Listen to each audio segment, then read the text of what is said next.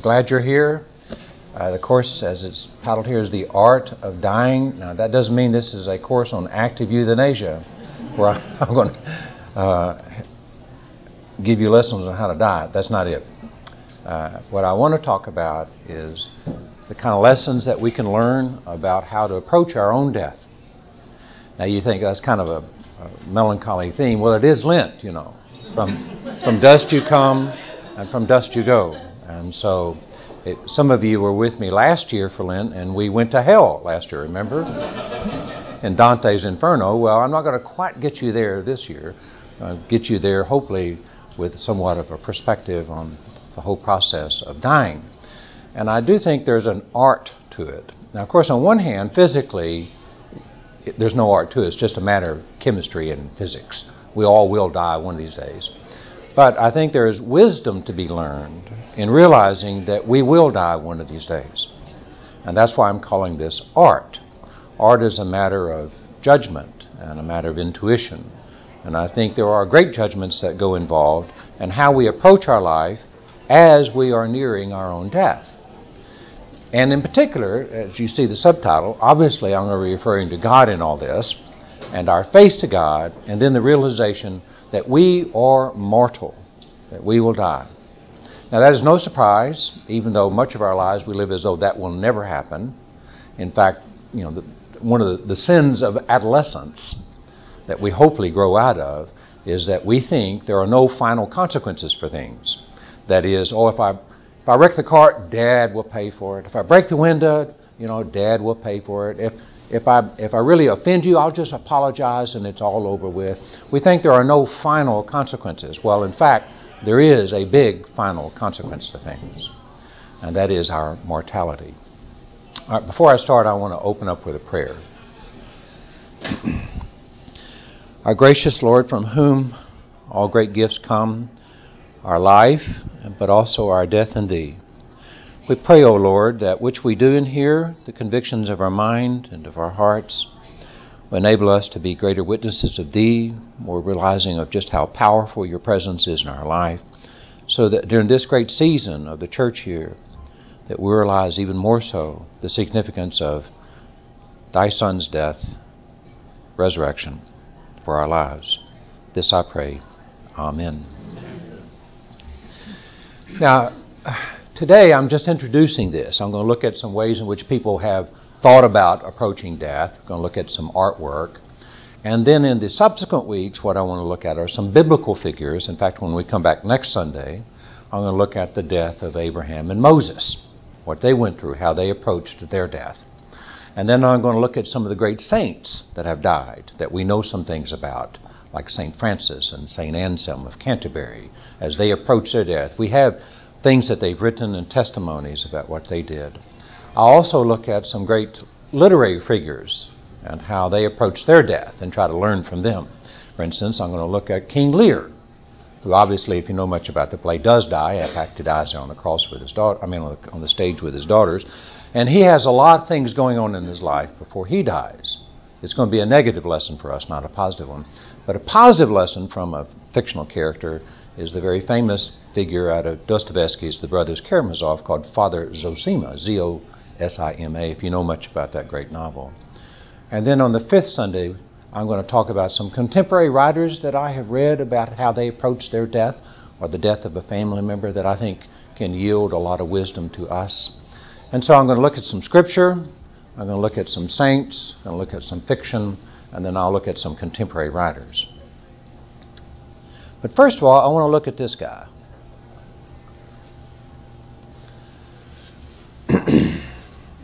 St. Jerome. Now, I've not been, this is in Rome, to see this famous painting, but it's you can see a lot of it. I have been to his grave, though. There's a chapel there in the Church of the Nativity. You went to the Church of the Nativity, didn't you, Victor? You been to Bethlehem? In Rome or in Jerusalem? No, in Jerusalem. Yeah. Bethlehem, yes. Yeah. The painting is in Rome. He is buried in Bethlehem in the Church of the Nativity. Yeah. Which is an interesting place. There's a little chapel there dedicated to St. Jerome where he was translating the Vulgate. Well, that's what I was going to ask you. What is he doing in this picture? He is translating the Vulgate. And whenever you find a painting, well, I'm not sure if all paintings of Jerome are this way, but most of them, there's a skull in the painting with him. He is hurriedly translating the Vulgate, that is, the Hebrew and the Greek, into the Latin language, which became kind of the universal translation for the Western Christendom from that point on. He dies in the year 420 there in Jerusalem. And he knows he's going to die. And so he feels very, very committed to finish this task. And so with the skull there, it is a reminder of him that he has a limited amount of time to do this. And so it gives him this sense of urgency to fulfill his call.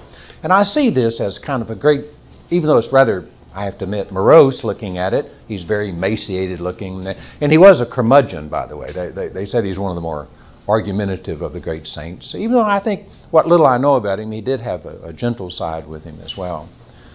But it is a sign of our mortality and a way to approach that. And here you see him very committed. He's not cynical. He's not despairing. He's not resigned to the fact that he's going to die. He sees the fact that the skull is there reminding him that he has a limited amount of days, that it gives him this urgency to fulfill his purpose. And I'm going to see this as kind of the symbol of the art of dying. To have a skull metaphorically in front of us, knowing that there are limitations to what we can do. There's an end to this. And that in between now and then, there are great things that we can learn. And one thing that I'm going to try to get across is that there's wisdom to be learned in this, and realizing that we are mortal. Now this is another famous, it's a mosaic, not a painting. Mind you, wait. And it's in Rome, in the National Museum of Rome. And I will give I'll give a quarter to whoever can translate that at the bottom there. Lydia, you've had Greek over in the seminary? Yeah. All right. Well, I'll get to keep my quarter that way. Know yourself. That's Greek for know yourself. And this comes from Socrates. Know yourself. The unexamined life is not worth living. I'll talk a little bit about Socrates in a minute. But the idea here is that when you know yourself, you'll find out that you're really just skin covering a skeleton. That there's just sort of a futility to life. That it, in a sense, is shadow, not reality. It's too transitory to find eternal meaning in. You have to escape the confines of bodily existence and time and space. And so here he is, he's reclining, the skull, and you notice his hand is pointing down. Now, I don't think that's a reference to hell. The Greeks really didn't have that kind of concept that the Bible has, the New Testament has about hell. But it's a pointer that we are going to dust, and that one day we will look like this. And so in some ways, the wisdom that we inherited from the Greeks and also from the Romans is that at the end, this is our destiny. This is what it's all about. And so we need to realize this. And this is definitely sort of no pun intended, a gain stopper, isn't it? To realize this. Is that what it all comes to?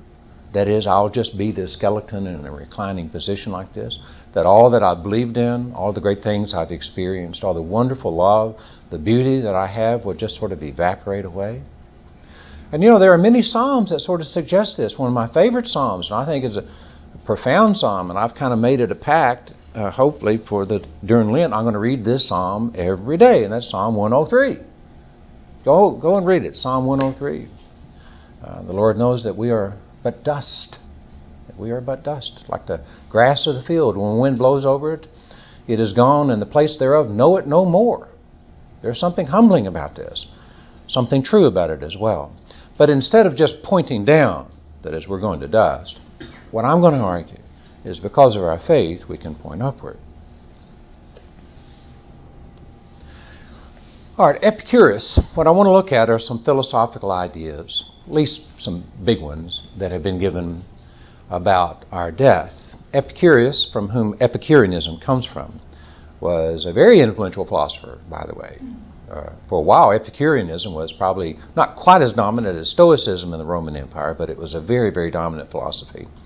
And it originates here with this guy named Epicurus, who dies in the year 270 BC. And Epicurus had kind of a simple philosophy. And that philosophy was that as long as you're alive, you're not dead. And when you're dead, you're not alive. So it's insignificant to us. Now, that seems rather like a truism, but he meant it in an ethical sense. Our death is insignificant because basically our life is insignificant. Epicurus felt like all we were just sort of molecules or matter in motion. That's all we were. There was no eternal reality. In fact, he argued that you need to quit thinking about dying because it just depresses you. Don't think about God or hell because those things will just worry you. To get the most out of life, just enjoy the simple pleasures, have a few good friends, and don't expect anything else out of it. And so here, death is just an indicator of how insignificant our life is. And a lot of people approach life that way. That is just like that reclining figure. We're going to die, so why take anything ultimately seriously when it ends in such melancholy? Now here's one of the most famous paintings of a philosopher, and this is Socrates as depicted right before he drinks the hemlock you see in his right hand.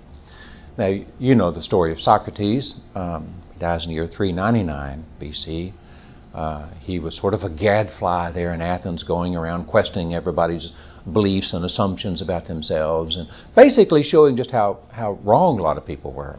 You know, he was told by the voice of of Delphi, that he was the wisest person in the world, and he didn't believe it. And so, to prove that he wasn't, he went around and tried to find somebody wiser than he, and he couldn't find anybody wiser because they all had inconsistent and contradictory beliefs and prejudicial ideas and so on. And so that got him into a lot of trouble.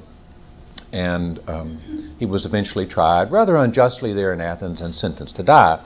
And here he has some of his friends around him, Crito being one of them, Phaedo being another, and they're trying to persuade Socrates that he should flee, and that they had bribed the guards, and that the guards would let him go, and he could run off and live a full and fulfilled life. But he decides not to. And the reason why he says not to is very significant, and that is because for him, death is a release. A release. It's the release of the soul from the body. Now, that kind of language is somewhat familiar with us, but he meant something quite differently than what we traditionally, who believe in the God, a personal God who rewards us with eternal life, think by it. And what Socrates argues is that your soul is eternal in the sense that the knowledge you have is eternal. And when you die, you're released from the confines of bodily existence, time and space, history, so that at last you can see the truth of truth, which is pure knowledge. It's not that your soul is released to a personal God, which is kind of what we think, but it's released into the eternal truths. And nothing can really take that out of your life, because your body is temporal, your soul is eternal. And so when you die, there's a release from the body. And so Socrates argues that what the philosopher does all the time is to study death. The art of dying for Socrates is to study just how insignificant the bodily existence is and how irrelevant history and time and space are in terms of eternal knowledge. And the philosopher is always educating people to go inward to find these eternal truths so that when death comes, you welcome it because you know you're going to the great lessons for eternity and so on. So death here is a release, and in the Socratic approach to it, it shows kind of the almost irrelevance of life, of bodily existence, of historical existence.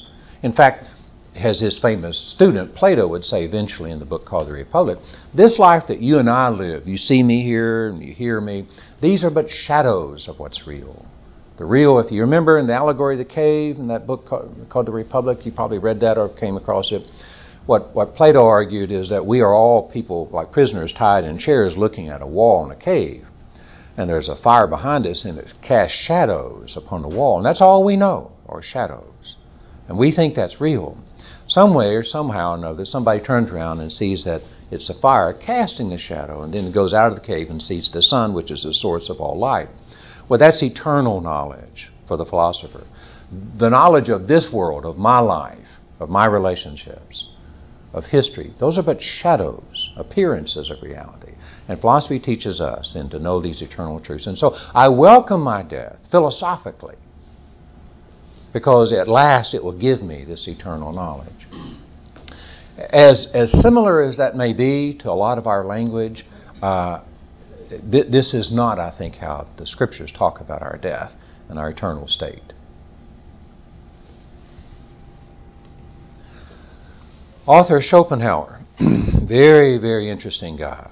Slept with a loaded revolver under his pillow every night. Died in the year 1860. Incredibly pessimistic. He is the one of which you couldn't be more pessimistic. It's amazing how he saw the negative things in life. And he said that life is just an utter tragedy. And so your death is just a tragic conclusion to a tragic end. A tragic life. And so if you really think about it, everything is frustration. You never have your will completely satisfied, according to Schopenhauer. There's just agony. There's just conflict. Though he realized that we have this yearning for intimacy, but we can never fulfill it. In fact, the closer we get to people, the more argumentative we become, the more hostile we become. And so he almost ends up as a recluse near the end. His only companions are a couple of poodles that he kept. One of them was named Atman, Atman, which is the Sanskrit name for soul. He became kind of a Buddhist, and much of his writing indicates a form of Buddhism. And if you're familiar with Buddhism, the Four Noble Truths in Buddhism is that all life is suffering. All suffering has come to desire. The only way to find happiness is to get rid of your desires. And you do that by following the Eightfold Path, like right opinions, right dress, right diet, and so on. But all life is suffering. It's all tragedy. Your death is just a tragic conclusion, unfortunate, of a tragic, unfortunate life. And maybe a lot of people think that way.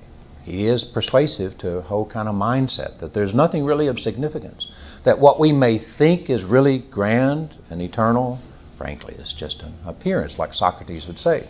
It's just another way to experience the deception of life. Because in the end, we all die just like the animals die, which indicates we weren't that more significant than the animals. So that's a very tragic sense of life. So these three philosophers look at death in a certain way, and then the art of dying in a certain way. Epicurus sees it, the art of dying is that you just need to realize that none of this is really all that significant. And for Socrates, the art of dying is to realize you will finally get release and find what you want, eternal knowledge. And then for Schopenhauer, the art of dying is don't take it personal, but you're no good. And your death will show you that in the end, you're no good. He used to, hold on, I think this is right. Let me put a little asterisk by this. This may be only half true, okay?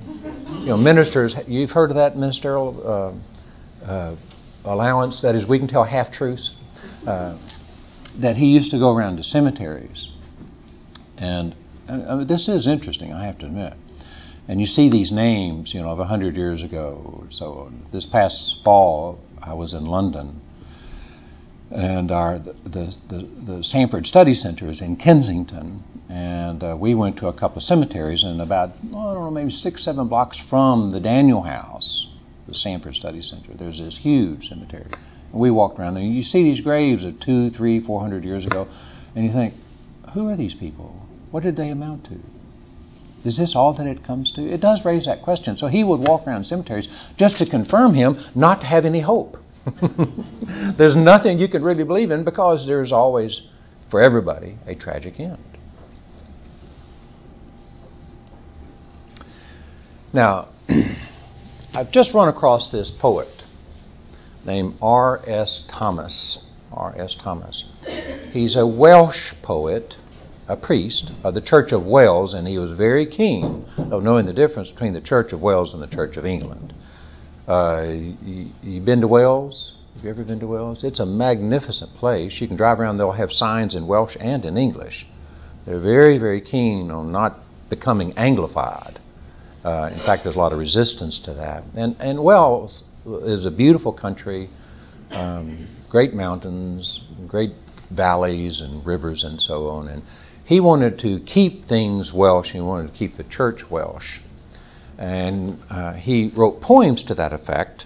And here is one poem, not to being Welsh, but to properly understanding I think, how we should approach our death. And so this will start my effort here to try to understand how our faith should shape the way we approach our death. That is, the art of dying.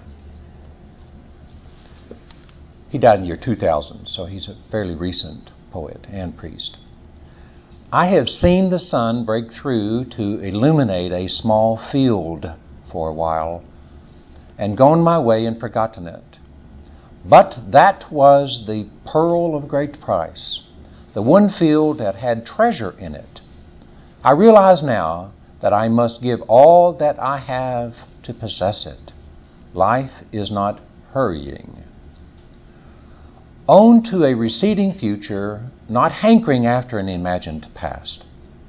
It is the turning aside, like Moses, to the miracle of the lit bush, to a brightness that seemed as transitory as your youth once, but is the eternity that waits you. And I can just imagine him walking around those beautiful countrysides in Wales and realizing that here was a glimpse of eternity through this powerful experience of natural beauty or some ancient ruin. Speaking of ancient, you ever been to Tintern Abbey? These things fascinate me. You spent a semester in London, didn't you? Did you go to Fountains Abbey? Not Downton Abbey, but Fountains Abbey? I don't think so. Okay. These are those great ruins of these magnificent Benedictine abbeys that Henry VIII basically shut down and destroyed. There in Wales, it's mystical to walk around there. There have been some poems written about Tintern Abbey. Did T.S. Eliot write it? Does that ring a bell with anybody? I don't know. I forget. That's another one of my half-truths, I guess. But here he would have these experiences that on someday it would appear to be ordinary. But when the light's just right, the air's just right, the temperature's just right, you get a glimpse of eternity from that. Now, you wouldn't have Epicurus saying that, and probably wouldn't have Socrates saying that. The world, according to Socrates, does not reveal beauty. You got to get away from the world to find beauty. And you definitely wouldn't have Schopenhauer, who sees all of life as tragic, having these kind of glimpses. But I think we can see this, just like Moses saw an ordinary bush there at Mount Sinai. I know I'm bragging about where I've been. I've been to Mount Sinai. And it's a rugged place. It is an unforgiving place too, Mount Sinai. We spent a couple of nights at St. Catherine's Monastery, which is right below Mount Sinai. We woke up at 2:30 or 3 o'clock at night, and there were these Bedouins out there with these camels, and we rented a camel and rode up for about 2 hours, and then walked up about 800 steps to get there by sunrise to see that. And Moses is up there, and then all of a sudden he sees this burning bush, and he hears this voice. It's an ordinary moment with extraordinary significance. But see, I think part of the art of dying is to realize what he is talking about, Thomas here, that in the transitory of your youth once, but is the eternity that awaits you. And what I want to argue is that the wisdom that our faith offers us is to, on one hand, both be realistic about our mortality, but on the other hand, to give us the eyes, the ears, the heart, the feelings, the emotions, to sense that even though we are mortal, we are in the grips, we are in the reality of that which is immortal, and that's the presence of God. Now, to sort of set the stage for this, I want to look at some scripture on this. These are all very famous passages of which I know you're well aware, and I want to try to talk about these to prepare us to think about, when we look at some of these examples, how are they teaching us about what we can learn about wisdom. About our mortality. The first one here comes from that very famous book in the Bible that a lot of us like to skirt over and not pay a whole lot of attention to. What's the most famous line out of the book of Ecclesiastes? Sorry? That's right. Vanity, vanity, all is vanity. And he really thinks this through, by the way. The preacher here, the kohev, that's the Hebrew word. He thinks this through, that we are mortal. In fact, he even makes some incredibly despairing comment. That we die just like dogs die.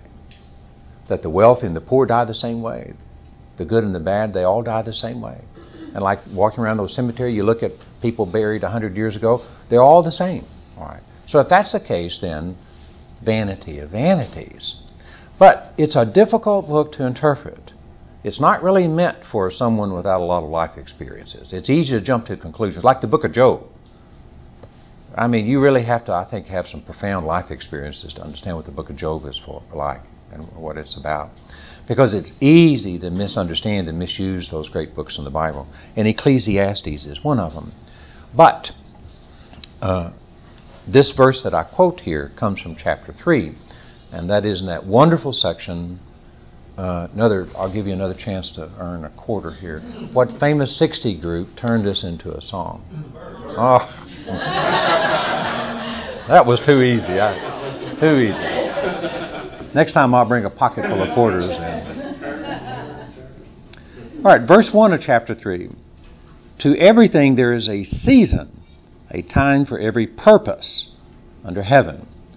I'm going to parse this a little bit. To everything, all that happens in our life, the stages that we go through, from young to old, from the successes and failures, from the accomplishments and frustrations that we go through, everything, as the author says here, as a season. It's a time. There's a time for it. Time moves on beyond all of our seasons. Like we're moving out of winter, we're coming into spring. You're not going to stop it. I may like fall, but I'm not going to stop. I may like the winter, but I'm not going to stop it. Spring will come. So all of the things that we have their time.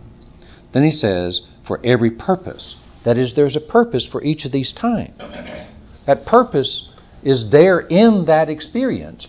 But it doesn't come from us, as he says, it's under heaven.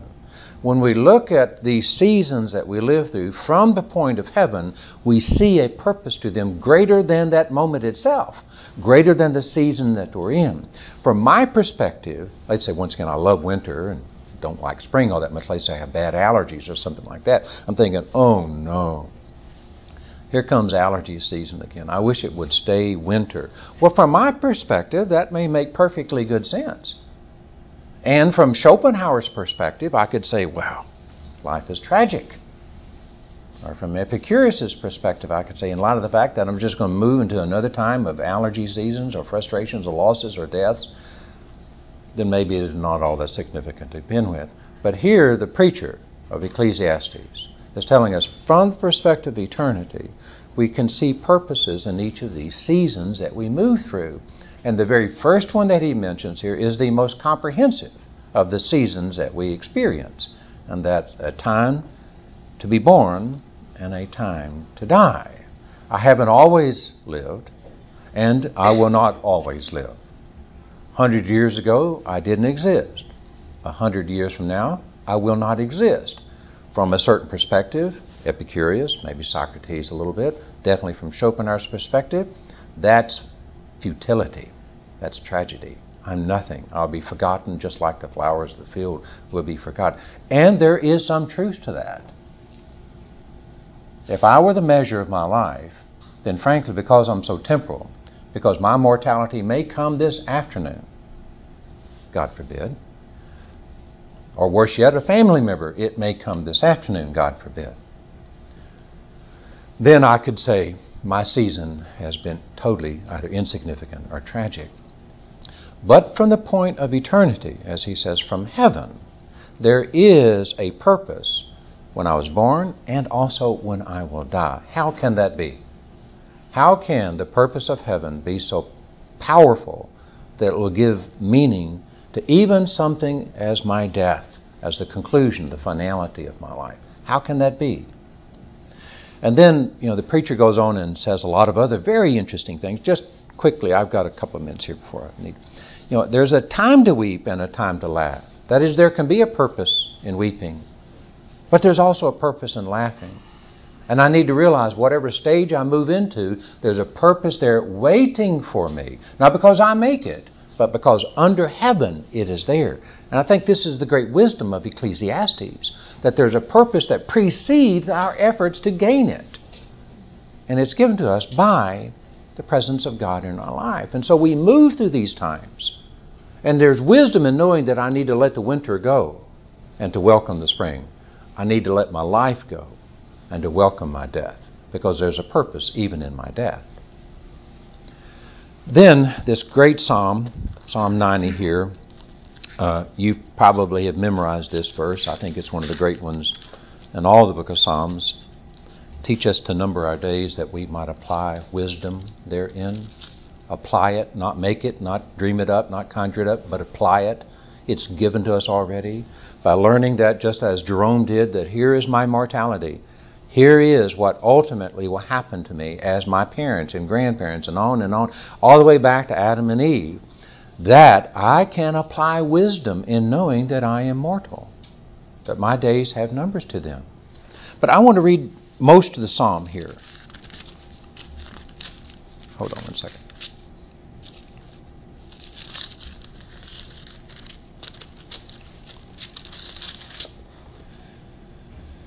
Lord, you have been our dwelling place in all generations before the mountains were brought forth. Or ever you had formed the earth and the world, from everlasting to everlasting you are God. You turn man to destruction and say, Return, O children of men, for 1,000 years in your sight are like yesterday when it is past, and like a watch in the night. You carry them away like a flood. They are like a sleep. In the morning they are like grass which grows up. In the morning it flourishes and grows up. In the evening it cuts down and withers. For we have been consumed by your anger, and by your wrath we are terrified. You have set our iniquities before you, our secret sins in the light of your countenance. For all our days have passed away in your wrath. We finish our years like a sigh. The days of our lives are 70 years. And if by reason of strength they are 80 years. Yet their boast is only labor and sorrow, for it is soon cut off, and we fly away. Who knows the power of your anger? For as the fear of you, so is your wrath. So teach us to number our days, that we may gain a heart of wisdom. And that's about halfway through the psalm. Here, this great verse of learning wisdom by teaching the number of our days, or learning the finitude of our life, that we are mortal, is within this context is that we are part of the great sort of work of a Creator God, of a sovereign Lord over all the seasons, over all of history, of even the mysteries of people's births and deaths and resurrections, that we stand before a God even more powerful than the mystery of the world. I've got a minute. I'm going to chase a rabbit with a second. I think one of the great chapters in all of Scripture to learn what wisdom is chapter 28 of the book of Job. It is perplexing. It is indirect. You can dwell on this. You can get multiple interpretations out of it. Maybe that's the point of it. Wisdom doesn't come in a neat little formula. But in this, if you know the book, Job has been really arguing with his friends Eliphaz, Zophar, and Bildad about why am I being punished here? They all said, God is sovereign, God is righteous, God punishes the wicked, you're being punished, therefore you're wicked. And Job saying, this is wrong, this doesn't make any sense. Then all of a sudden, in this long kind of debate that Job has with these three friends, before he finally has this encounter with God in the whirlwind, there is this chapter 28. It's almost like it's editorially inserted in the book. Gives us pause now to dwell a little deeper about what are we looking for in this great book.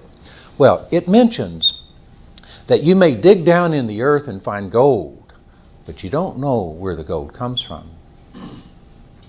You may look out on the sea and you see the great beasts out there like the whales, the leviathans, but you really don't know where they come from. You look at the stars, as numerable as they are, but you don't know the cause of these stars. In other words, the more we look into nature, the more we're not even going to find the cause of nature. We cannot come up with a final explanation for the way the world is. And then it says, God is even the mystery of that. God is, in a sense, the mystery of creation itself. We're not going to come up with easy formula, little sort of predictable strategies to figure all this out, because we are caught up. Our lives are brought within the big providential plan of a Creator God. And I think that's what this is telling us. Teach me to number my days, so that I may know that my life, like Ecclesiastes says, is experiencing purpose under heaven. That my life is before the powerful sovereign God who gives birth and raises people from the dead. That my life is caught up in a purpose bigger than myself. Teach me that, God. And I think that's the wisdom of knowing that I will die. That this is not my conclusion. The reason why, because I don't make my life. I definitely don't make my eternal state. God does this, that we are caught before God. And then finally, there's that great, great passage filled with just, I think, tremendous insight that Paul gives here in chapter 14 of Romans.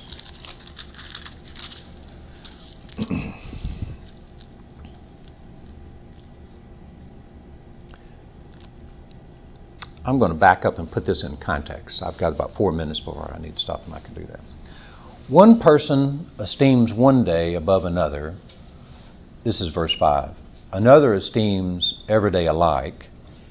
Let each be fully convinced in his own mind. He who observes the day observes it to the Lord, and he who does not observe the day to the Lord, he does not observe it. He who eats, eats to the Lord, for he gives God thanks. And he who does not eat to the Lord, he does not eat, and gives God the thanks. For none of us lives to himself, and no one dies to himself. For if we live to the Lord, and if we die to the Lord. Therefore, whether we live or die, we are the Lord's. Now, when I die, I'm not going to have this suit. I'm not going to have my car. I won't have my family. But what will I have? I'll have the Lord. When we are dead, we're not, in a sense, alone, even though we may be absent, divorced, separated from all that we've ever known about the relationships, the physical experiences that we've had. Those have all come to their proper conclusion. But when we're dead, we're not alone. Whether we live, Paul says, or whether we die, we are in the Lord. That the Lord is bigger than my life and also bigger than my death. You know, I didn't ask to come in this world. You didn't either. We didn't have anything to do with it, did we? Think of all the little things that had to go into play to get me into this world. My father had to come home from the war, and he had to meet my wife. I mean, not my wife, my mother. Had to meet my mother rather accidentally.